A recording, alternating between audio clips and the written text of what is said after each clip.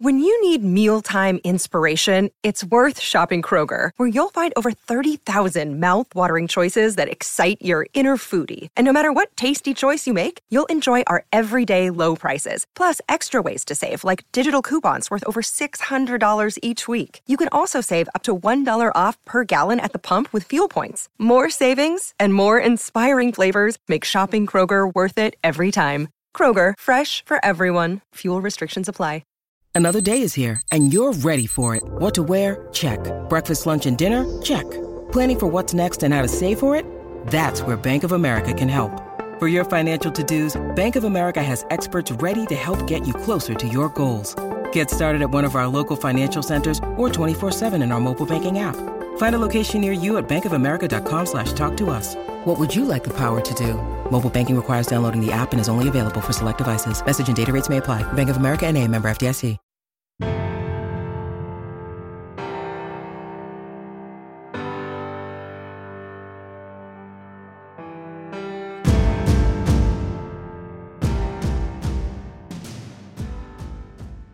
We're back for another week of Talking Ball with Coach Bob Wiley. Coach Wiley, it's great to have you back again. I love this. I look forward to this every week.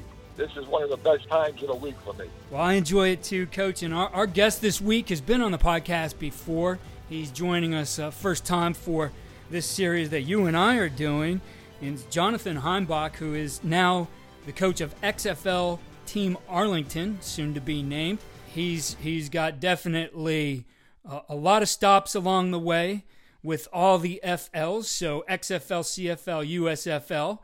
He's been in the XFL as a player, was there as a coach the last time it was around, was also in the AAF, and coached college football as well. So, Coach, it's great to have you here on the podcast again. Keith, it's awesome to be invited. It's great to talk and reconnect with Bob. I think he and I have just kind of rotated north and south of the border at all the different stops. I think, Bob, you and I have spent a number of years in the CFL, and it's awesome with the new options and spring football leagues that are down south. I've had a chance to do it with the AAF, like you said, Keith, with the USFL and the XFL, and now things starting back up, that people want year-round football. And so I think it needs to be more than just once a week Bob Wiley podcast. I think this thing may need to be like a regular show that's going to push like on mainstream more than just on a podcast. So maybe people want year-round ball. Maybe we need some year-round offensive line talk. I'll tell you that various adventures you have in this profession are unbelievable. And like Jonathan was saying, to go up in Canada, that was one of my fun times in life, is being up there. And my first year up there was like 07. 07, we went to the Grey Cup. 08, we went to the Championship Cup beat. And then 09, I was with Saskatchewan. Now, I don't know, Jonathan, if you were in Montreal at that time. Played the Grey Cup in Calgary. Were you coaching with Tress at that time? I was with Tress, yeah. We played the 2009. I was with him for 3 years, 09, 10, and 11. We played Saskatchewan. I think it was 09 in Calgary. Yep, and I was the offensive line coach for Saskatchewan, right? And we get down to the last play of the game. Now, we were a 12-point underdog. We end up getting a pretty good lead at halftime, and the guys chipped your way back into it. And then there's no time on the clock. Zeros up on the clock, right? And they kick a field goal. Montreal kicks a field goal, and they miss it.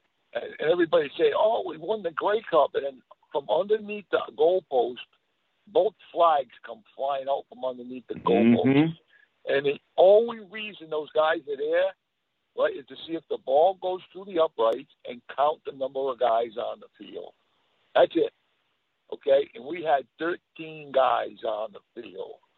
Move the ball 10 yards closer, kick it again, we lose 28-27.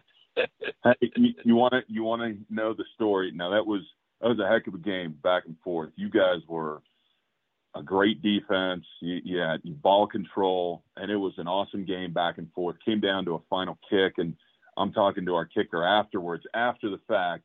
He says, "Hey, Coach, I knew it. I saw they had an extra guy on the field, so I just took an extra chip shot and, missed it by a good 15 feet to the left. And then all of a sudden he knew he could re-tee it up and just crushed it right through the middle." So amazing how guys will have a different perspective after the fact once they know the pressure's off. But I'll tell you what, that was a hell of a game. That was a great experience to be up north of the border. There's the difference between, I think I may have talked about this a little bit on one of the other shows. There's a difference about staying in the moment, getting caught up in the moment. When we did the research to try to find out how the hell we got too many guys on the field, there was 4 guys that were supposed to count.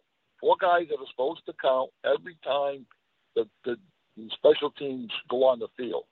There's 1 guy in the box, 2 guys on the sideline, and 1 guy on the field. Nobody, not 1 guy counted. They got all caught up in the play instead of do your job. Just do your job. If you do your job, we call timeout games. You know what I mean? We could have ran the guy off the field, all that kind of stuff. And it didn't happen. Nobody did their job, what they were supposed to do. So that's crazy stuff. That's something at every level, Bob. I mean, I know you and I have spent a lot of times at every different level. You know, my sons are in high school, and I'm getting a chance to be around with coaching in the spring, with being in the XFL and just finished the USFL. Now I'm getting to watch my boys play, and that's the thing. Just everybody do your job. You know, you find a lot of coaches that get on headsets at any level, and they'll start being commentators, and they'll start telling you everything that happened out there instead of radio silence, and speak when you're spoken to, and stay within your role, stay within your limits, do what you're asked to do.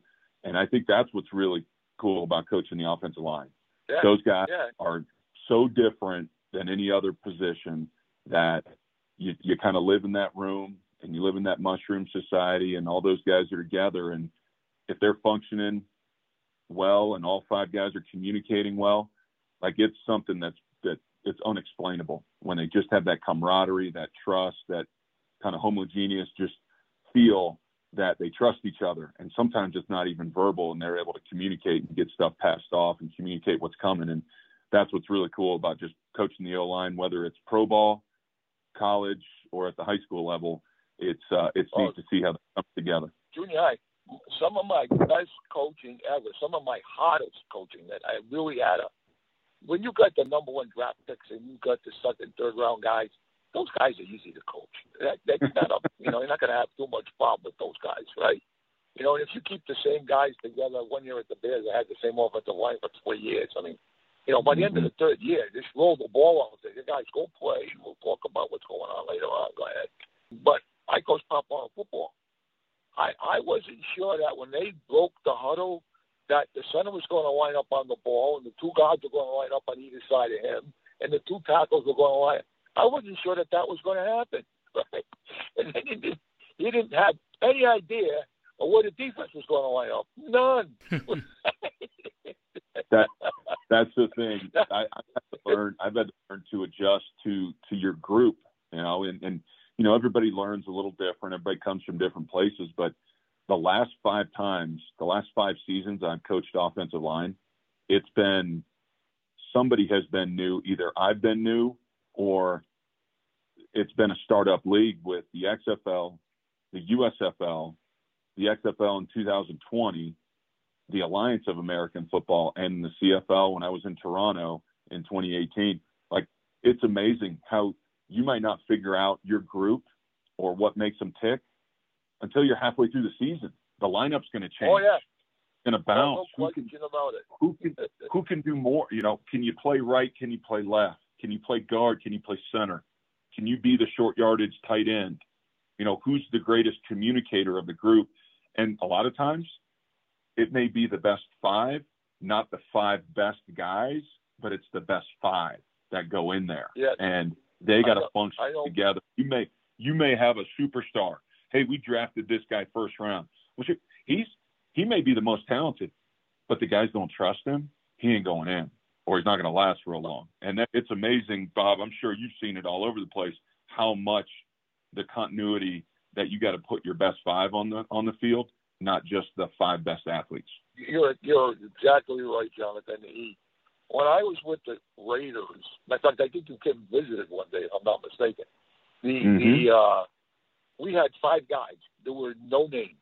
There wasn't anybody You had a left tackle, Jared Valdir from Hinsdale College. The year before, Mr. Davis wanted us to play him at center. You know what I mean? And we finally got him moved out to left tackle, right? And we had Sammy Satelli as the center. He come from the University of Hawaii. He's got 2 years in the league. Nobody knows who center is. The left guard we drafted as a rookie from Penn State. Steve Wisniewski was my assistant, and we drafted his nephew, Stephen. Okay? Mm-hmm. And Stephen was really a guy. And the right tackle was Khalif Bonds. And Khalif, he had like 5 or 7 years in the league, something like that. But he only had 5 starts or 7 starts in his whole career. And then we had Cooper Carlisle, who was on his 13th year. That was the line, right? We didn't – I mean, they were just guys. But the thing that they did is exactly what you were talking about. They played well together. The chemistry that they developed between one another was astronomical. I mean, we broke 9 Oakland Raider offensive records. We were the second most productive offense in the history of the Oakland Raiders. We took them from 29 sacks to 4th. We were number 1 in rushing after 8 games until McFadden got hurt, and then we put Michael Bush in. We changed the scheme. We went from running the zone plays to the gap plays. Okay, for Michael, all right? And he finishes with 977 yards, and we finished 6th in rushing. But they were just guys. But they played well together. You know, your 5-1, God, that is so great. That is such a great team. Your point about you went from running zone to gap schemes. I've had guys ask me all over the country, and they'll say, "Hey, what's your best run?" I said, "It's not my best run. It's not my offensive line's best run. It's what the running back wants to run, because if he's comfortable, then we're going to be okay. You could have the best O-line and a dog in the backfield. You're in trouble. But if you got a guy that, hey, coach, I like running mid-zone. I like running, under center more than being in the gun, then you better adapt as a coach, and your O-line better be ready to adjust, because we've all seen, hey, we got a stationary quarterback who can't move. Well, all of a sudden, you better start changing your set angles as opposed to a guy that can run in the backfield. So you got to be adaptable as an O-lineman, and you sure do have to be adaptable as an offensive line coach, because it don't matter how much you know if your guys don't know what they're doing and they're not working together with the O-line and with the running back, especially with the quarterback. You're always good, like Paul Bedreau. I grew up with Paul. But he had some great running backs that he had behind. He had Barry Sanders for years. He had some really good guys. Your running game's only as good as that kid back here. Sometimes you don't block anybody, and the guy runs for 40 yards. That's right. Hey, just fall down and get out of the way. Yeah, I mean, it's crazy. It really is crazy. Run what they do best. I firmly believe that, Johnny. We're on the same page with that. You know what I mean? It doesn't matter. You don't need an ego and say, "Oh, we're a zone team." But this is what drives me nuts sometimes. Somebody think about this. I used to get asked a lot by the media. They said, "Well, these guys were signed and drafted because they were zone blockers." I said, "I don't believe in that." I said, they can be what they need to be when they need to be it. I don't understand what you guys. Well, they would be. In cable, they ran their own play. It doesn't matter. They can. Right. The offensive linemen, they'll block what you want them to block. Just tell them what you want them to do. Try to get it done. They work at it. That's just zone stuff. I said, no, they're not. They're offensive linemen. They'll do what you want them. Gap, draws. Doesn't matter, really. It doesn't. There's no doubt. I mean, the best groups, the best guys are the ones that are servants, that they want to serve, they want to help, they want to protect the quarterback, they want to protect the running back at all costs. When you got guys that are running down the field, picking up receivers, there's only one position.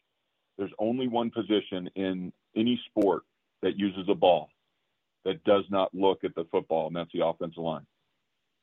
They can't wait. They can't wait to get rid of the football. The center, I couldn't wait to snap that thing, get rid of it, so I could get my hands on the nose guard.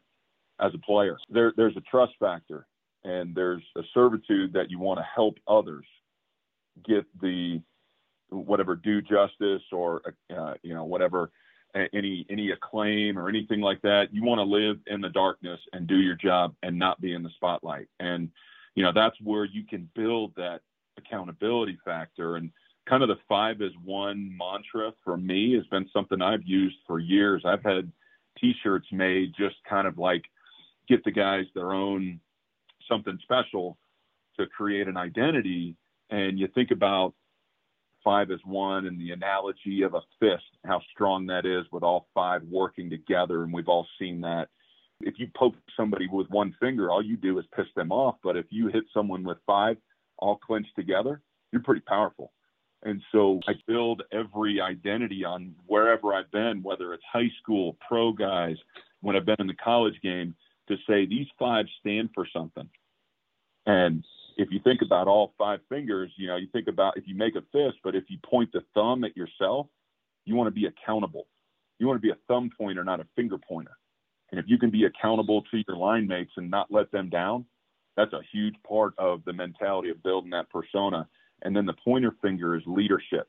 If you can be a leader in the unit or on the offense or on the team, not always by vocal, but being a guy that's showing up early, doing the extra film study, staying late, stretching, diet, all those things, being a leader that way, being a guy that's accountable and being a leader. And then the middle finger. Sometimes you got to tell some people no and tell them, F you, that's not for me. Because, for the high school kids, hey, sorry, I know I got plans with what's her name this weekend, but I got a game to play Friday night. Or, hey, I'm not going to the club as a pro guy.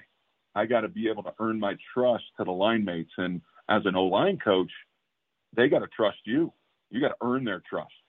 And then the ring finger correlates with the commitment, the commitment of marriage and how strong that bond is. But we all search for the commitment and the ring of a championship.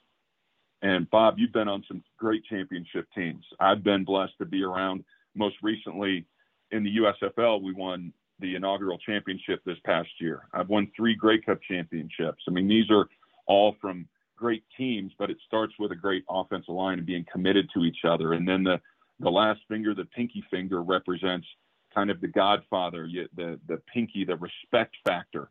You have to earn the respect of your teammates. And if you put all 5 of those things together, the O-line's a pretty special force, and it's an awesome group to be around. So it's something that I've taken through wherever I've been.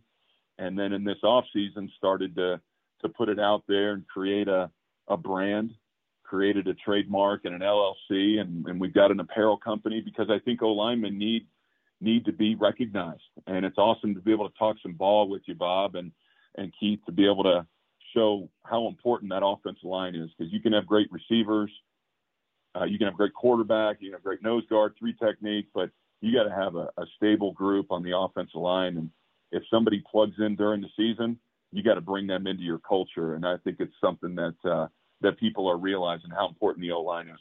I think what's interesting with both you guys in the situation you're going to be in is that, as you said before, just like you did in the USFL, you have a very short time to bring these guys together. Heck, you guys don't even know who your guys are right now at this point, right?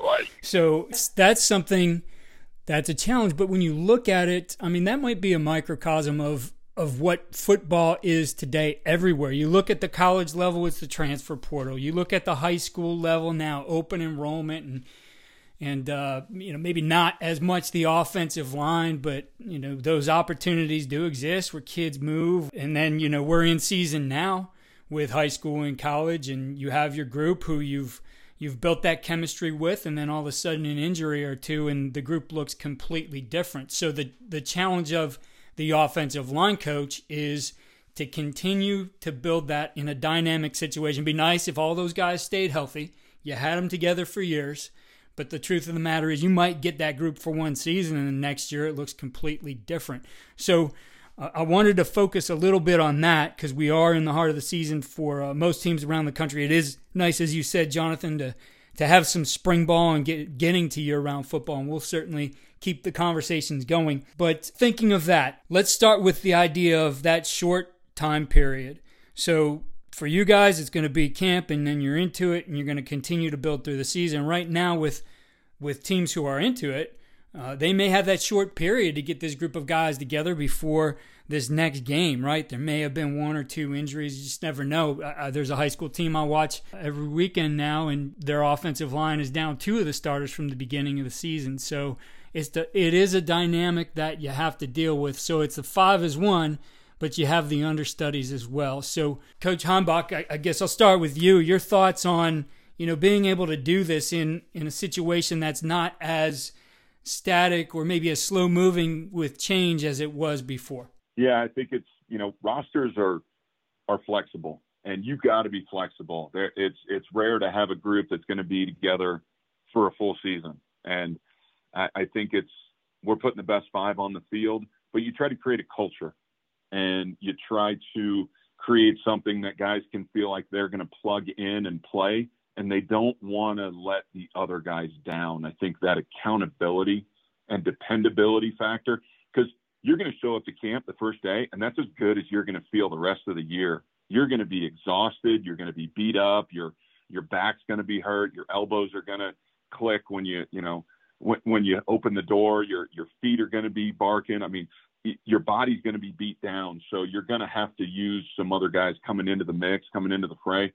But I think the more you can try to create a culture where guys are ready to hold up their end of the bargain, and it's not just what happens on the field. A lot of it's in the meeting room.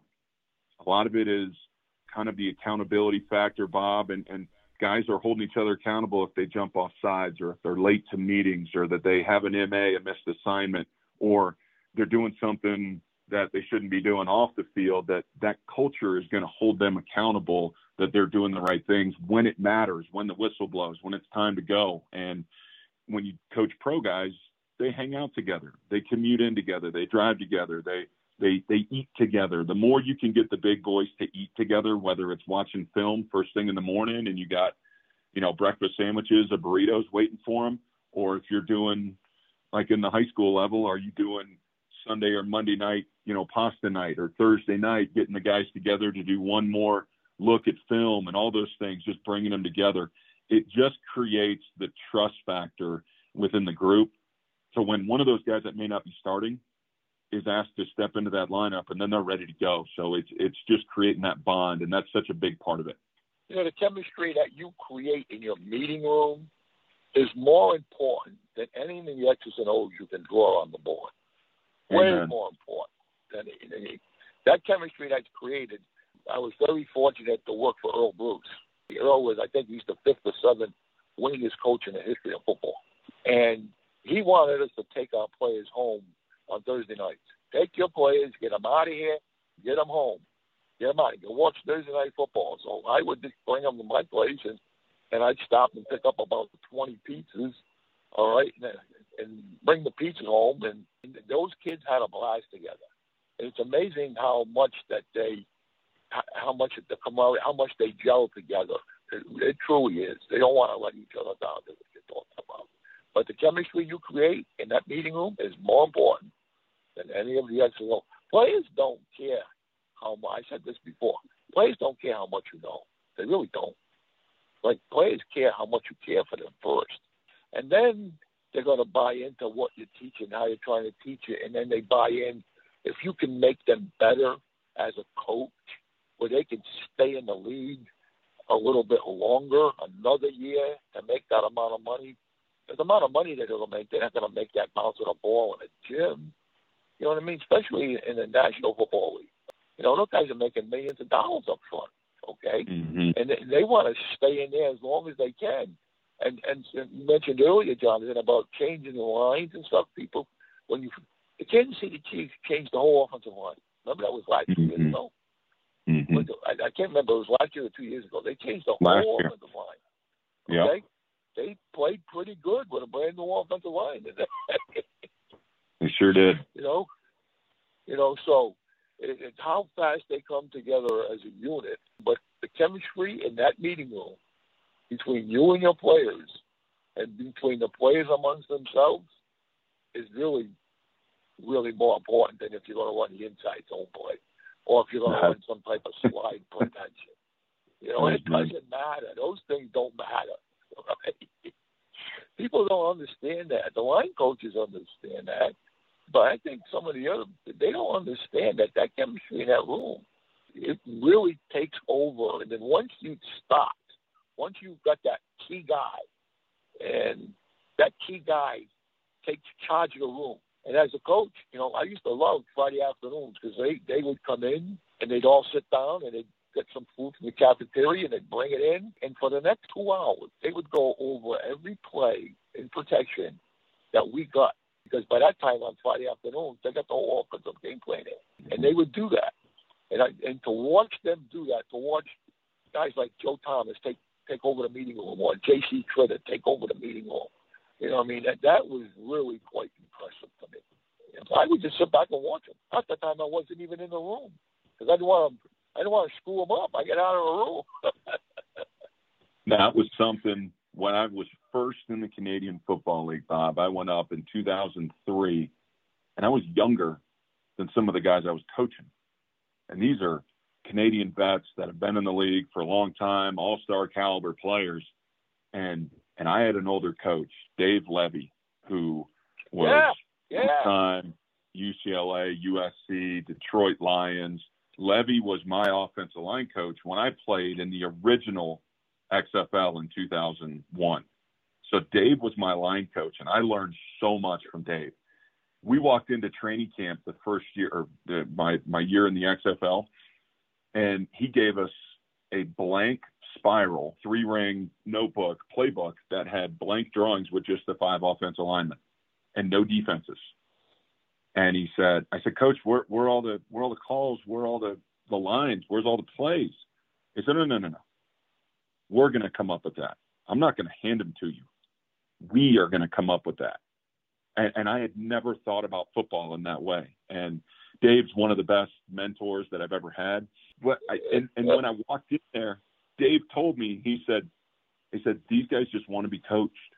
Don't try to tell them how much you know. Empower them to help prolong their careers, and they'll love you forever. And I've taken that everywhere I've gone, whether it's high school, pro guys, college guys, it doesn't matter, that if you can build that trust, and if they believe you believe in them, they're going to go to bat for you, and they're going to believe what you're saying. And it's awesome to see players take control of the meeting room because they know they're the ones out there on the line doing it. They're the guy that's going to get circled. They're the guys that's going to get their number called out from the ref. So they don't look back. When you have them in your heart, when you sit in that meeting room and they're talking like you do among themselves, that's when you know you got them. Not my accent, but the words and terminologies that you use. Because we just know R's in Rhode Island, C-A-R, that's it. We don't have any R's. But when they start doing that, right, and you hear them, they see on the video and they start talking about, hey, I'm going to hang in here. I'm going to take a little deeper step here and buy some time, right? And then you can bring the guy to me, or okay, now in this protection, I'm going to come to you, okay? And when they start talking like that, then you just sit back and don't mess them up. Just let them go. That's it. If you try to stand up in front of them and my meeting, you've been in my meeting rooms. My meeting rooms are not classroom style. My meeting rooms are conference style. I want them to see each other. I don't want them to hide. The guy in the back of the room makes a mistake. Those guys in the front of the room, they don't turn around and look at him, right? But conference style, when they see each other. So you as a coach, you throw something out on the table and say, guys, how are we going to handle? Look at this. What's going to happen over here? And then you let them talk about it, right? Right. And they take ownership of it, okay? And they'll retain 75% more than they do if you stand up in front of them and try to lecture every day. You put them to fucking sleep. Excuse my language. There's no doubt. It's like when you got kids or you got grandkids, right, Bob? And that first time you let your kid, hey, they're riding their bike without the training wheels, or hey, they're driving the car for the first time. There's a little bit of you're nervous. How are they going to do in that first scrimmage? How are they going to do in that first organized practice against another team? But then when you see them start to figure it out, and hey, all of a sudden they're making those calls, they're checking protections, they're making different adjustments on line calls in the run game. And when you see that in a meeting room, you just see where it's going to be on game day, that they can start to communicate, hey, what are you thinking here on this rep? How are we going to pass this? How are we going to protect this? How are we going to handle this run stunt? And like you said, there's a time to just shut up and let them run it, because they're the ones that are out there, not us. I'm really into this part, and you probably know it already anyway. Okay, what you don't tell them is just as important as what you do tell them. Mm-hmm. Because you can't tell them everything you know. You're going to mess them up. Right. You're going to mess that kid up. Okay, you're going to mess them up pretty badly. So what you don't tell them is just as important as what you do tell them. And I think a lot of the young coaches don't realize that. They try to tell them everything they know. Whoa, don't do that to the kid. It's too much stuff. It's like you play golf, it's like a golf swing. Too many parts to it. You can't do that to the kid. Right. So, I got a question for you guys. Again, both of what you're facing here, and I think you both brought it up, right? That guy who essentially is the ringleader, right? You're in a situation, as I said before, you don't even know who the guys are right now. You're going into, all of you, them and the coaches, situation where nobody knows each other. For you, how is that process of figuring out, like, this might be the guy. This might be the guy who's going to bring everything together and lead. How does that develop for you? Well, stop practice, the retention that they have and the knowledge that they have of the game. But there's a personality, I believe, that's involved in how that kid and how the other kids attach themselves to the lead wolf. Does that make sense? Who's going to be the alpha dog, okay? And you got to kind of let them figure that out. You're going to watch and you're going to get a feel for the room, and you're going to say, okay, this is the guy that they all talk to, that they all look up to. He's got knowledge. He's well liked. He's a hard worker. You know what I mean? Like Jonathan was saying earlier, he comes early, he stays late. He does the right things right. Just don't do the right things. Do the right things the right way. Period. Like, and you gotta find, and the only way you find that is to have those guys keep hanging around with each other, keep staying together, like Jonathan was saying in the beginning. Okay, and then one of those guys is going to surface. You don't know which one is going to be. Okay, but one of those guys will surface. And then you as a coach are going to say, okay, I'm going to have to rely on this guy to take control of this room. So I don't know, maybe Jonathan's got a different idea. I don't know. Well, it's interesting when you walk into a new group, like I had in the USFL, like I had in Tampa and with the XFL last time. And they're all trying to – it's pro ball. They're all trying to make the roster. So they're going to nod their head at everything you say, and yes, sir, got it, yes, coach, yes, coach, yes, coach. But when they go do it on the field, right, okay, you can tell me in the meeting room, you got it. You can draw up every single rule. You know it all. You know all the calls. But when live bullets start flying, the true colors show up, and it may be the guy that's been just quiet in the room and studying instead of the guy that's up there grandstanding and barking. And it's the guy that they trust in the line of fire that they're going to follow. If you're jumping off sides and you're firing snaps over the quarterback's head, or if you're having MAs, they ain't going to listen to you. So those guys got to build that accountability and trust based on producing on the field. And when you get a bunch of guys that put the ego inside and say, hey, it's about us, it's about we, not me, then you got a good group. And Keith, you may not know until about week 3 or week 4 in the season. The sooner you can get to it, the better. The more competitive situations you can put them in, you'll find out more about them.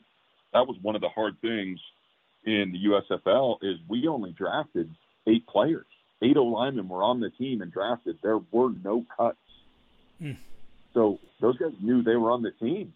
Now, they were trying to lobby to be who was active and who was inactive because there was going to be one guy down and everybody else was up, 7 guys active.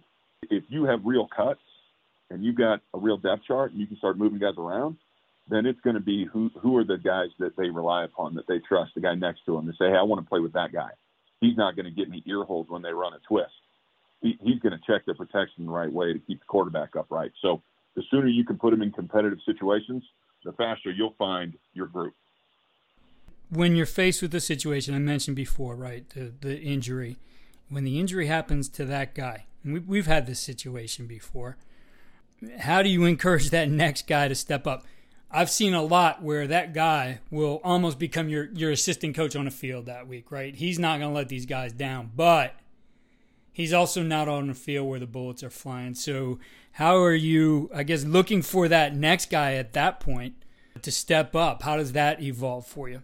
In my experience, it's the guys on the unit are going to take him under their wing, and they're going to try to protect him. And you just think about, hey, I got a new guy thrown into the mix. Like, if you're the center and you got a new left guard, I know exactly where the help's going to go when my center's uncovered, right? I mean, that's just one the herd protecting their new one out there. And I think one of the things that you try to do as a coach is that you try to keep them confident. Yeah, they're going to have mistakes, but you can't go berserk on a new guy that's going in the mix. Like, that was one of the things Mike Berry, who was my offensive line coach when I played at USC, Coach B always said, he said, hey, you got enough enemies. Now I'm going to wear you out. I'm going to chew you up and spit you out during the week. But on game day, I'm going to be your best friend because you got enough going on out there. So if you just try to create comfort that guy knows that you can put your arm around him as a coach when he comes off the field and say, okay, you went the wrong way. I need you to do this. You and I know you're a better player than that. Instead of yelling and screaming and dog cussing him right in front of the whole stadium, he's going to react a lot quicker to some reinforcement rather than wearing him out in front of everybody. But I think the unit is going to really try to take him in. And the guy that's injured, the guy that's hurt, he's going to cheer him on because he wants him to do well, but shoot, he wants to get back in the mix too now. So he wants the unit to function, but he wants to get his spot back as soon as he's healthy. So the more you can build everybody up together, the better they're going to be in the long run.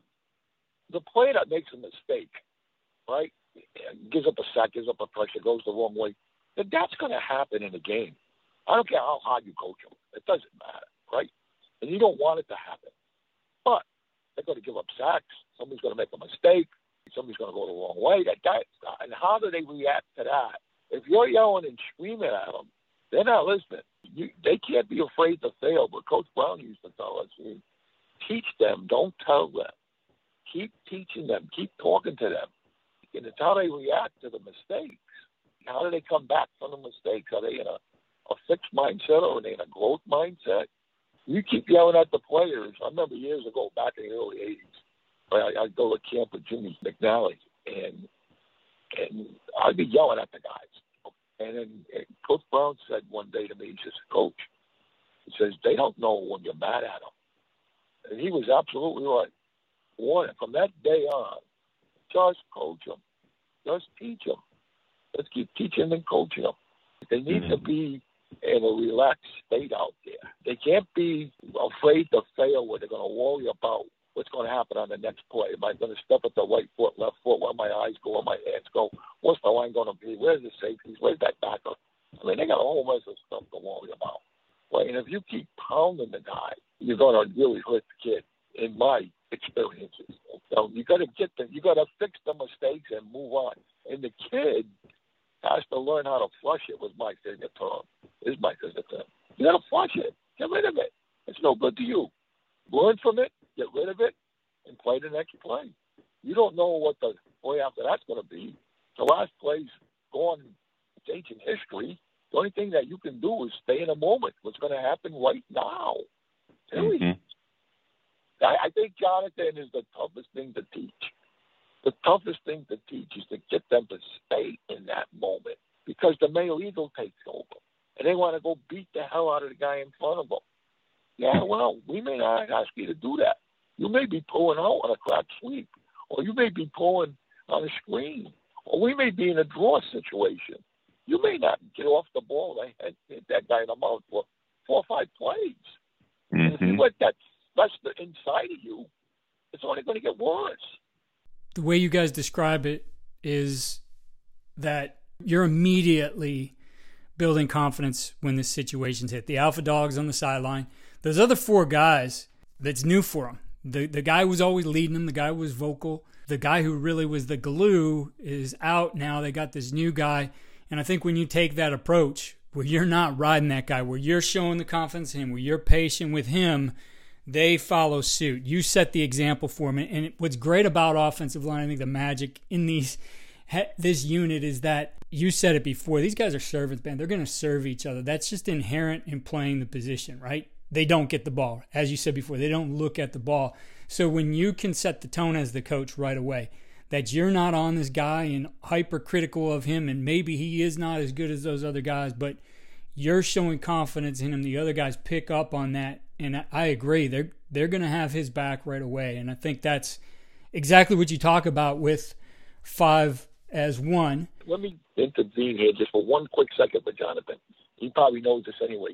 You talked about the ring finger on 5 and 1. The Romans believed that you were your ring finger on the left hand, on that ring finger on the left hand, because there's a vein that goes from that finger that goes right up to your heart. That's why it's on that. Right. That's why it's on the left hand when the wedding ring is on the left hand, because the Romans believed that there's a vein that goes from that finger and it goes up your arm and goes right into your heart. So I thought that was really kind of unique when you mentioned that. It's absolutely fantastic. No, Bob, I think it's one of those things. You just got to find ways to help motivate guys every single day, and it's something that I played offensive line, and sometimes people see it as the last stop before the bus stop. It's like, well, I used to play tight end, and I used to play D-line, and one of those things that's kind of like some kids in high school and some guys in college, they kind of see it as, oh, well, I'm not going to get the ball anymore. Shoot, I loved it. I got to move to center, and I got the ball every play. I was like, come on, man. You got to love playing center. You're the only dude that gets the ball every play. They're going to have some wildcat quarterback back there that the QB won't touch it every play. Hey, man, you got to take pride in that. And that's just one of the things when you talk about, the offensive line and creating a culture, Bob, and having a meeting room and a locker room and an area where the guys eat together, where it's like no one else would dare come in the O-line meeting room, probably because it stinks so bad. But the other thing is those guys, they got to have the pulse of your team because they're strength in numbers. It's the largest position on the offense. Typically, there's one coach. I mean, I've coached tight ends before, and I was bored out of my mind. I'm coaching one guy, and I'm over there micromanaging that one tight end, and I'm looking over at the O-line coach. He can only see one, maybe two guys at a time on a play. And it's such a big part of the offense, a big part of the team, that when you can create this culture in your offensive line room, that the 5 is 1 mantra, hey, it's, the all for one, one for all, that type of mentality. But when it's something that's respected on the team, and I love head coaches that just, it's not about, hey, what'd you do in the stats? Hey, we're gonna make sure the bigs eat first, or the big boys get on the bus first, or they get the big spot on the plane. They get the first class seats, and the coaches go sit in the back. I mean, you love head coaches that are, that are gonna exemplify and make it about the offense and the big boys on the D-line. Hey, let those guys dictate this team. And the 5 is 1, trying to build it and create just confidence in those units, within those guys, to say you're a part of something bigger. And that's kind of where the 5is1.com, and it's the number 5, ASONE.com. And there's info on there in regards to not just about, hey, selling T-shirts and hoodies and hats and all that stuff. It's about creating culture. And that's the thing that is really special. And you see it more and more on social media and on TV. People are talking about it more and more, and how important that is to the offense, because, injuries are going to happen to skill players. But, man, if you got a solid group of O-linemen that's got each other's back, then you got a chance out there. You got a fighting chance. And the rest is coaches get out of the way and let this team run itself. That is absolutely 100% correct. Those 5 guys playing with one hot beat. The offensive line, and I'm probably biased, and so is Jonathan, that's the best room to be in. It is absolutely the best room to be in. There's no prima donnas in those guys. There's no really bad guys. And usually your best offensive linemen and the guys that are a little mischievous, they get themselves in kind of like Owen Cruz. I mean, he used to drive me crazy, but he's a football player. Oh, my God. Yep. You know what I mean? And he, you know, we used to travel with the off-duty FBI SWAT team, you know, and that was the guys that would, so we go to the hotel, I used to tell guys, okay, guys, if you can get by these guys and you go out, I'm going to be impressed. That's going to impress me. But I don't want just one guy to go. I want all of you guys to go. If you all can go get by these guys and come back, that's going to really impress me. Usually those type of guys are your best players. They have some life in them. They have some mischief and stuff in them. They have some fight in them all the time. You talk about motivating the play. I never had to motivate Olin. Not one time. Not one time. But he was truly, you would have loved coaching him. You know what I mean? He was truly a really, really unique player to be around him to coach. Mm-hmm. And he was actually the leader of the whole team. It wasn't Urlacher. It wasn't Jimmy Miller. It wasn't any of those guys. It was Olin. Olin controlled the team, offense and defense. Really unique kid to be around. Those are the kind of guys you get in the offensive line more. You know? No. They're absolutely fun to be. Like, you enjoy getting up, going to work, and going and being in the room. It's not a miserable, you know, I got to go and be with these guys. That never happened. That never happened. That has been around a long time. That never happened. You can't wait to get in a room with their guys. Right.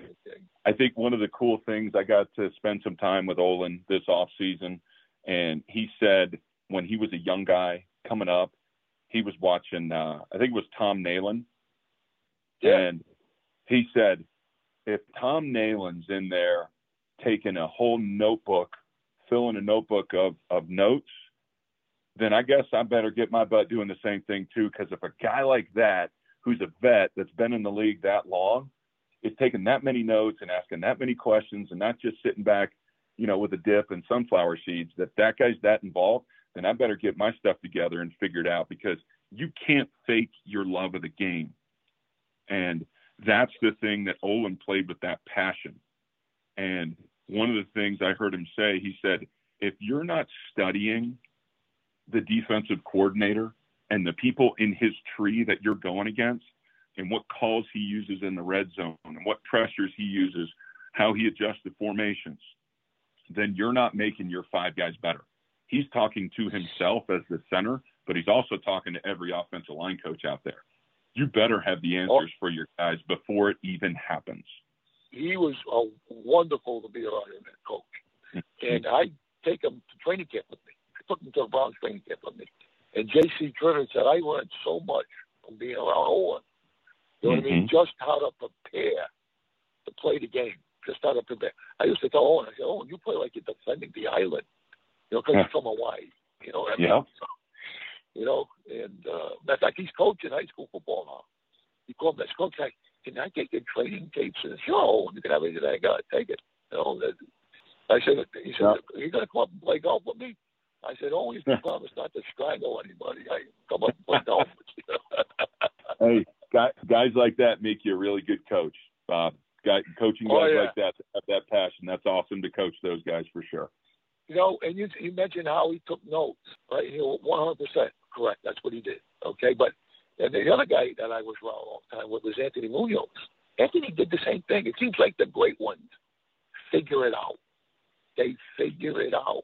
Anthony took notes from the first year in the league to his last year in the league. He'd come in, open his notebook, and start writing down. I mean, there's a reason those guys. Here's another one for you. I think I said this before, Joe Thomas. All right, same way. The way he prepared was amazing. He had little 5x7 cards from every play, and then on the back of the card, he had the corrections of what could happen with that defense in the picture that he saw, and how he was going to make the correction. He's absolutely amazing. And one day, we're walking through the field house to go onto the practice field, right? And I go walking through there, and it's Joe. We got this place where there's a boxing area, but there's a ball on a cable, and you hit the ball, and the cable moves all around. with the ball, right? And Joe's standing in front of it with his inside hand hitting the ball's moving, and he's striking the ball. Now, he's got like 12 years in the league. So I put the young guy, I said, guys, you young guys, look at that. How long has he been around? How many All-Pro rings does he have? Right? And he still does that. He still makes himself better. You guys have to understand that. And here's another thing for the meeting room. I think you do it too, Jonathan. Joe would say something to the guy sitting next to him.